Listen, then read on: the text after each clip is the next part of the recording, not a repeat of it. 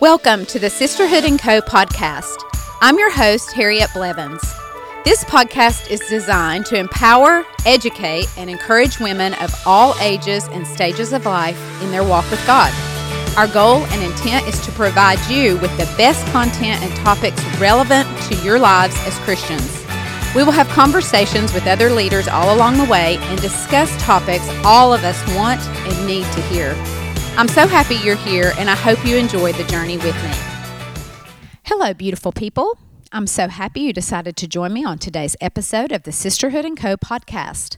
I'm your host, Harriet Blevins, and I hope you enjoy our time together today. As always, I want to thank you for dropping in because I know we are all busy and have a long list of to-dos, so thank you for being with us today. My goal and intent for this space is to create a place where women feel empowered to live out their God-given destiny and also to establish a dialogue that is interesting and culturally relevant to our lives today. So if you are new here, welcome. I hope you will come back for more. We have finally made it to our last and final episode about one of my summer reads called The Beauty Chasers. I hope this topic has stirred you, moved you, and prompted you to rise, to look upward, to see yourself within God's great and wonderful created story. In today's short but packed episode, I have a question for you as we begin today. Are you an adventurer? Do you like living and seeing beyond the edges? I will be the first to tell you that I am not. I am not a person who hops in the car and just follows wherever the wind takes me for the day. I like a plan. But what I'm learning is that all these plans can turn us into plastic people. And I don't want to be plastic anymore. I want to be more oaken. I realize I'll never get rid of all my plastic, but I want less than I used to have. For those of you who know my husband, Tim, you will know this to be true. He is an adventurer. He loves a good adventure. He loves the exploration part of it, and he has fun all along the way and usually finds a good scoop of ice cream to go along with it. Tim loves the edges. He will go out searching for the edges in life, and edges means it's more fun and meaningful to him.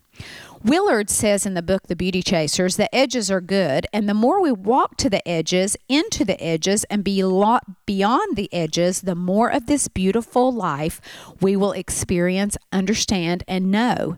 And I really like that. I like the whole thought of that. Now remember, in The Lord of the Rings, when Bilbo tells Gandalf that we are plain, quiet folk, we have no use for adventures. Nasty, disturbing, uncomfortable things. They make you late for dinner. I can't see what anybody sees in them. Now that is so funny when Bilbo says that to Gandalf, but it's so true, and it's true for me too. But I also know, like many of you, that adventures bring something fun and exciting to life. So at the beginning, they're really exciting. And then as we begin the adventure, we lose sight of home and all that's familiar, and it begins to get uncomfortable, doesn't it? Scary, even. But my favorite adventures don't take me really to scary places. They take me to exhilarating views, sights, sounds, and smells, new places to experience while staying safe and sound. Growing up at the base of the Appalachian Mountains, it was common to see people, even in town, walking with something called a wooden walking stick. Many hikers use them to steady their pace and their footing.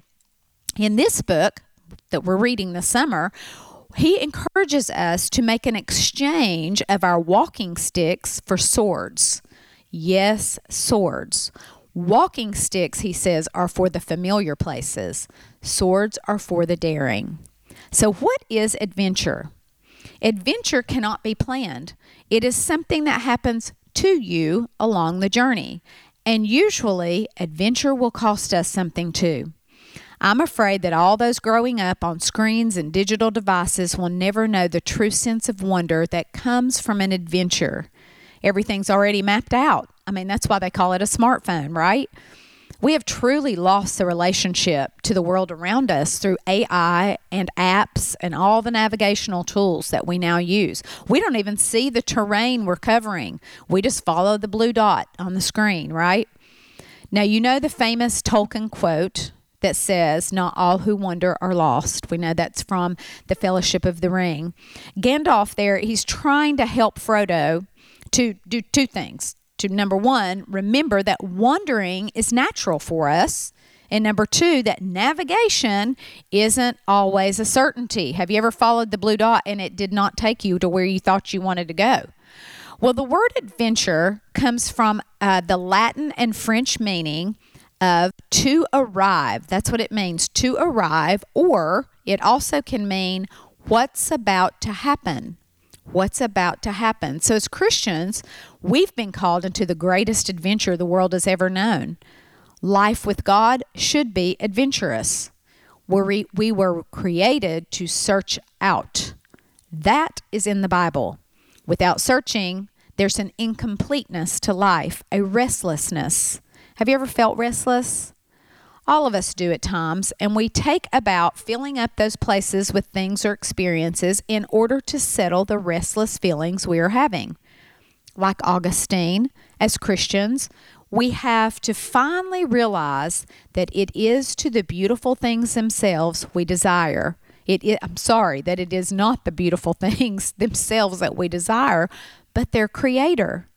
That's when we settle the restlessness. You and I carry the answer to the world's quest for beauty. We can bring invitation into a world of adventure and wondering that many only ever read about or dream of. We can be the intersection of people and places and things, and then point to the one single being responsible for all the beauty and all the adventure. See, once someone experiences that, they never go back to desiring plastic people or plastic lives ever again. And if the temptation is there, we gently remind them again of who they are and whose they are. For there will always be plastic people trying to kill the wonder we beauty chasers are after, but there is no way of truly killing it unless we let them. So put down your walking sticks, pick up your swords, and ask God to take you on an adventure today that you will never forget. It will require you to go up the mountain like Abraham and Moses, but it will be a testament to others in our lives that we have truly been converted to being a beauty chaser. And when we seek for Him, we will find Him. That's a promise. Let me pray for you today. Heavenly Father, we thank you for the great adventure of life. We thank you that you have a sword ready for each of us to take along our journey, and that it is able to tackle any dragon or any devil we may encounter along the way. We know the sword to be the Word of God, and we thank you for that. Open our eyes to your world. Help us see past the muck and the mess and into the realms of adventure and beauty.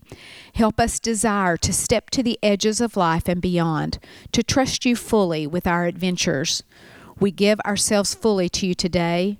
We belong to you, Jesus. We love you, and you are still the kindest one we know. We pray it all in your wonder-filled name.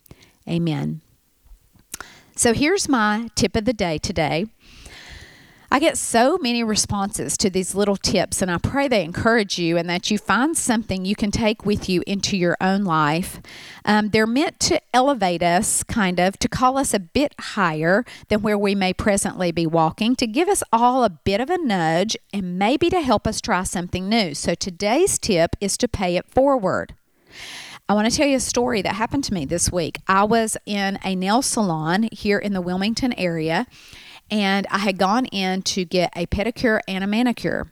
And I was in the salon with about 10 other people, and I began a conversation with a lady and her two daughters. She actually had brought them out for a day, at kind of a pampering day. She was treating them to lunch, and she was getting their nails done. And her husband at home was really struggling with Alzheimer's disease, so she had to hire a nurse for that day to stay with him to make sure he would be safe. So I got into a conversation with them, and I did notice a young man in the salon with us, and we all kind of tried to engage in conversation with him, but he was a little bit introverted and maybe even shy and bashful. But as he got up to leave, pretty soon the owner of the salon came back into the area where we were, and she said the young man, who we did know his name to be Chris, that he had just paid for everyone's services in the salon that day. All of us. Like 10 or 12 people. He paid for everyone's services that we were getting that day. And we were all blown away. I mean, it was such an act of generosity and kindness. And he had been so quiet when he was in there to have, spent several thousands of dollars before he left out even saying a word. And, I just want to encourage you today, pay it forward. It doesn't have to be a lot of money like what Chris did. It might be a simple cup of coffee. It could even be paying forward a compliment. It could be watching someone's child so that they can have some free time for just a minute. It doesn't have to be big in order for it to be meaningful, right? So today, go pay it forward in some way. All right, that's all I have for you, and I want to thank you again for joining me on our episode today of the Sisterhood & Co. podcast. I hope you will join me again really soon, and as always, I want you to go make your life awesome and now also beautiful.